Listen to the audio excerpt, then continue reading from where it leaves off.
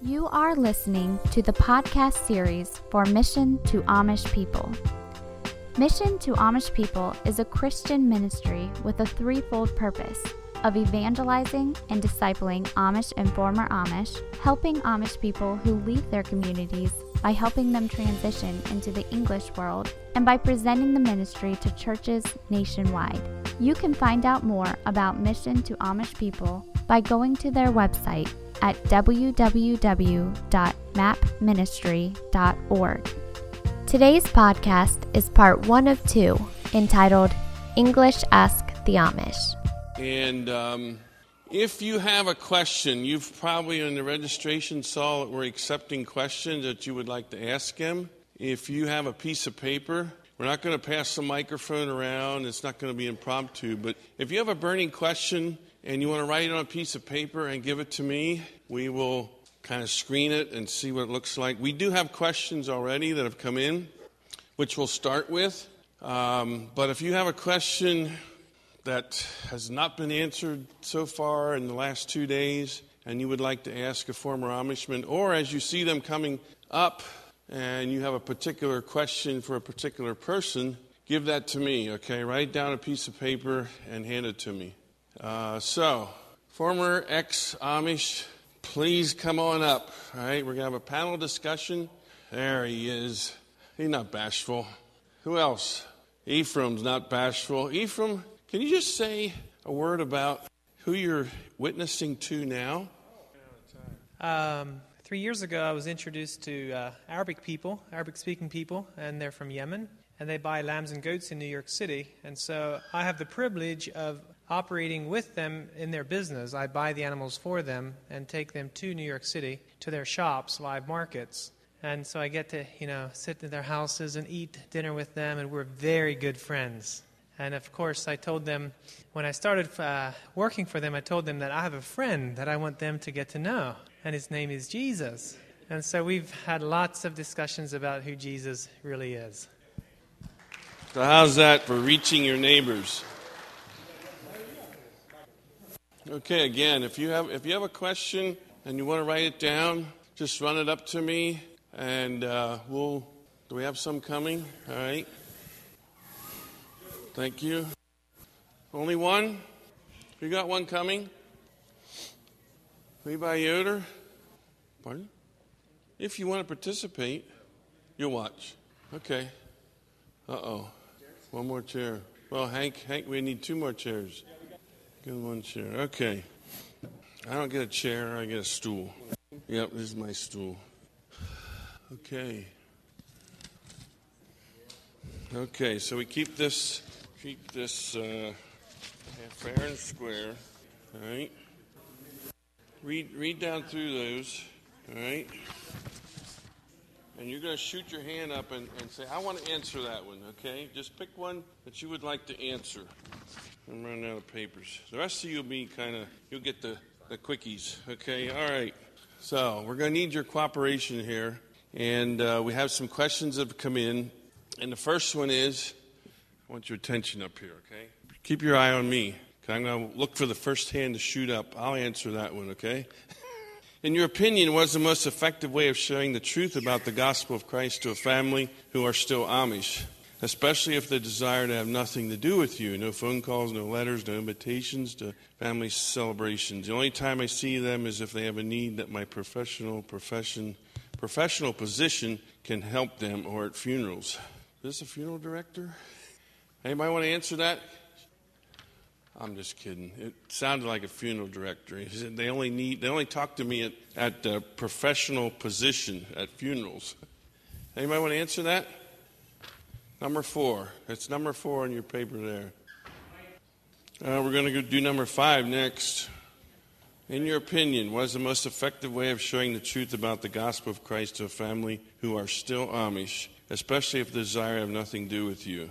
No phone calls, no letters, no invitations to family celebrations, etc. The only time I see them is if they have a need that my professional position can help them, at funerals. How do you reach someone that doesn't want you around, doesn't want to talk with you, has told you clearly, don't come back home, don't ever talk to any of the family, you are now considered a worldly person and so forth?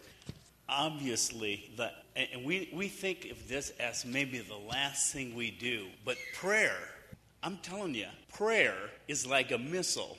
If you shoot that missile, it don't make any difference if it's 1 a.m. in the morning. It will always hit the target every time you shoot a prayer missile. Take the Apostle Paul, for instance. If he would be among us today and we would be the ones running and being put in prison by him, we would have not thought that a man like him would have ever came to Christ. But he did. You know, there are people in our families, there are people in our communities that we can look back to and say, man, I never thought the day would come when my spouse or my son and daughter or my friend would come to Christ. But they did. And so my answer would be, first thing, pray. They cannot stop you from praying. They might burn your letters. They might keep you from coming home, but you can pray. So that's all I have. Okay, number 5. I'm a pastor and have people from an Amish background attending our church. When I refer to them from the pulpit, or even in general, should I call them former Amish, English, ex-Amish, or is there a better label? I do not want to offend them.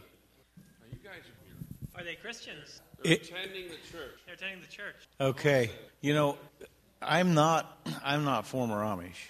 I am Amish. Okay. Any more than anybody else, like you take an Indian, for instance. He doesn't become less an Indian just because he's not wearing Indian clothes. That's my heritage, and that's where I come from. I'm not ashamed of it at all. And we reach out to our Amish brothers and sisters. I have a brother that is still Amish. He's in a New Order church, but we attend church with them. We've gone down to my folks and went to church with them. The more as Amish people, you just can't lump them all into one thing. But there's one thing that they have in common, and that is they have feelings just like you and I. And if you can reach out and show love, even when it's not being shown to you, that will break down walls quicker than anything. And it's very hard to do, but it's something that has to be done. Jesus said that when someone slaps you on one cheek, you turn the other too. And you know why you do that? Because that's the way you don't let bitterness build up inside you. And that's very important, because if you let bitterness build up inside you, it destroys only the vessel that it's held in, not what it's poured on. Okay? And early on, that's what I made a decision to do, is to show love and not to be unkind in any way if I could help it. And there were times when the old flesh wanted to rise up within me, but I kept being reminded by the Holy Spirit, no, you can't do that. You can't do that. And I'm so glad for God's Holy Spirit that's in our hearts. Give us direction. But there is, as far as I'm concerned, there is no such thing as a former Amish. I can relate to a lot of what Stephen just said there too, because I had a discussion with people from where I'm from, and I would say, to start with, I'm not Amish. I don't want no part of that anymore. I don't want to be Amish anymore. So you're former Amish, you're ex-Amish. Then some people, I had a good friend of mine that said, you know, Samuel, you're still Amish in the heart. That'll never leave us because of the way we were brought up, and that's true. But to relieve the tension of somebody that's concerned about what they want to call us, I tell them anything but late for dinner. Okay, number 6. How do you reconcile riding in a vehicle, owning a cell phone, and shopping at stores with a lifestyle that claims to reject the things of the world? I'll read it again. They do have cell phones where I'm from. They're allowed to have them because of their work purpose, work-related.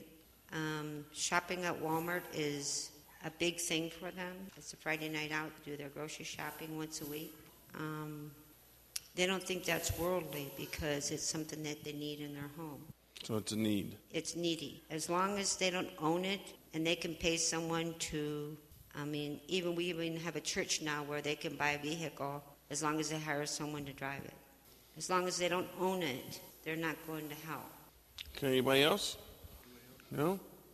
Whenever there are man-made rules in a religious system, there's always going to be some people there that want to do the things that they're not allowed to do as well. Okay, number 7. Oh, go ahead. People would ask me why I can ride in a vehicle and use the phone but not own it. And I would say, well, this is going to be a typical answer. Well, we were born that way. That's the way our forefathers did, and we can't help it that the world becomes more modern. We want to try to stay humble and try to hold back because we're trying to respect our forefathers. Okay, number 7. Why do so many Amish young people fall into terrible lifestyle choices when they leave the Amish? Do they assume all non-Amish live that way? Very good question. It's a great concern of mine that seems like way too many of them end up in a trailer park drinking Budweiser on the weekend. But my answer to that is because they don't have any foundation to come from. They only have the Word of God as their base, and so I went through a period even after leaving. Fortunately, I was married to a woman that held me back, but it's like, well, if I discovered what I thought was wrong, well, then what is right and what is wrong? I have no idea. So that would be the answer I would have. I can actually attest to this. And for me, it was because you grow up with all the rules and everything that you couldn't do. So as soon as you didn't have that, you just did anything you could at all think of. And nothing was too bad at that point in time. And the last question, do they assume all English live that way? I didn't assume that, but I thought that I figured that most of the young, that's how most of the young non-Amish kids would do. Like I thought that's what all the kids would do at my age. But as far as the most part, it's because you're bound with all the rules, so when you don't have them, you do anything that you can think of that you never even thought of before. And also one reason is that a lot of them, I think, that leave and go make bad choices and stuff like that. I'm dealing with a guy right now from where I live. He left in 98. He left in 1998. He's 3 years older than me. I went to school with him. I remember when he left, and it was devastating to the community. I had an opportunity to go visit him a couple weeks ago. And I went there on business, but I went there on business hoping that I could witness to him. So before I left, I had the opportunity to ask him why, or if he goes to church. And he says, no. And boy, he started in. Because I was brought up Amish, and I went to church, and there's no church that's right out there. And then he started getting into, and he said, I'm not atheist, but I'm pretty close to it. So it's because of how your upbringing is. A lot of it is the reason why they do what they do, because of the forced man-made rules that's been put on them.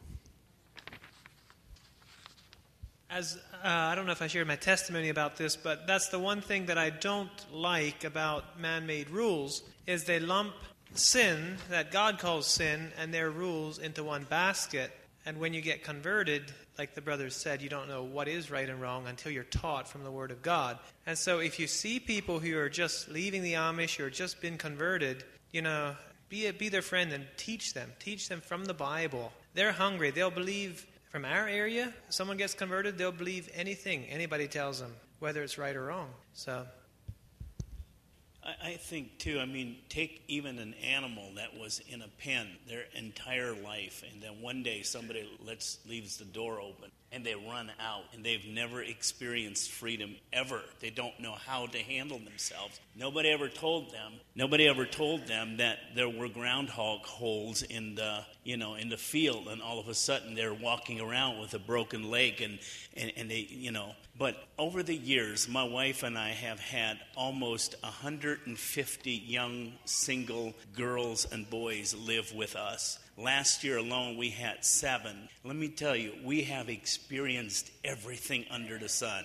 We've actually hauled some out with police officers. We've had, all kinds of stuff happen. I've seen green hair, red hair. I've seen skirts up to here. I've seen blouses or whatever, not blouses, but tops down to here. Totally different from anything they were ever raised. And you know what? There was a day I used to come down, and we had English neighbors calling some of our young girls whores because they walk up and down the road with cell phones.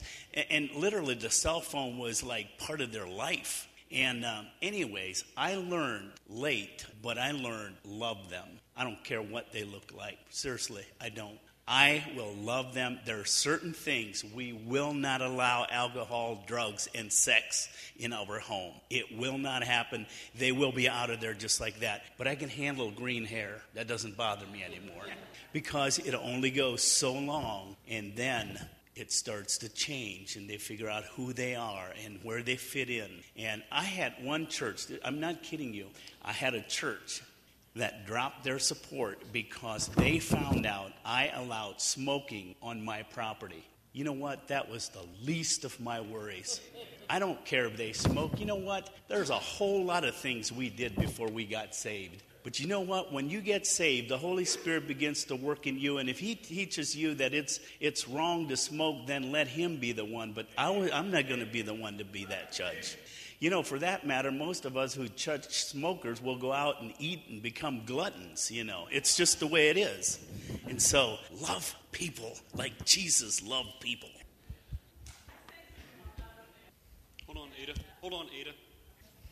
Well, just as they were talking up there, God was showing me, it's this egg. And these kids are in this egg.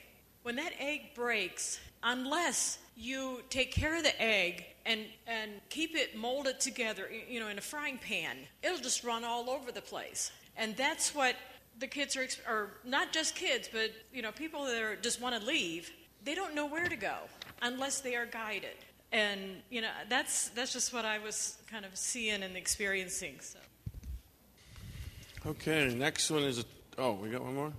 I just wanted to give a word of caution. Don't impose rules on them. Like, say, if you would even have children of your own while the ex-Amish would be there, if you have rules for your own children and they're restricting to like a young person, maybe you need to just kind of hold off on that rule, because the last thing they want is rules. They just came from a rule environment, and they're going to stay away from rules. They don't want to see rules. But at the same time, love them and show them Jesus' love, and that will bring them around quicker than anything. Thank you for listening to this podcast series. Check out Mission to Amish People online at www.mapministry.org or keep up to date with us on Facebook and Google+. Thank you again and have a blessed day.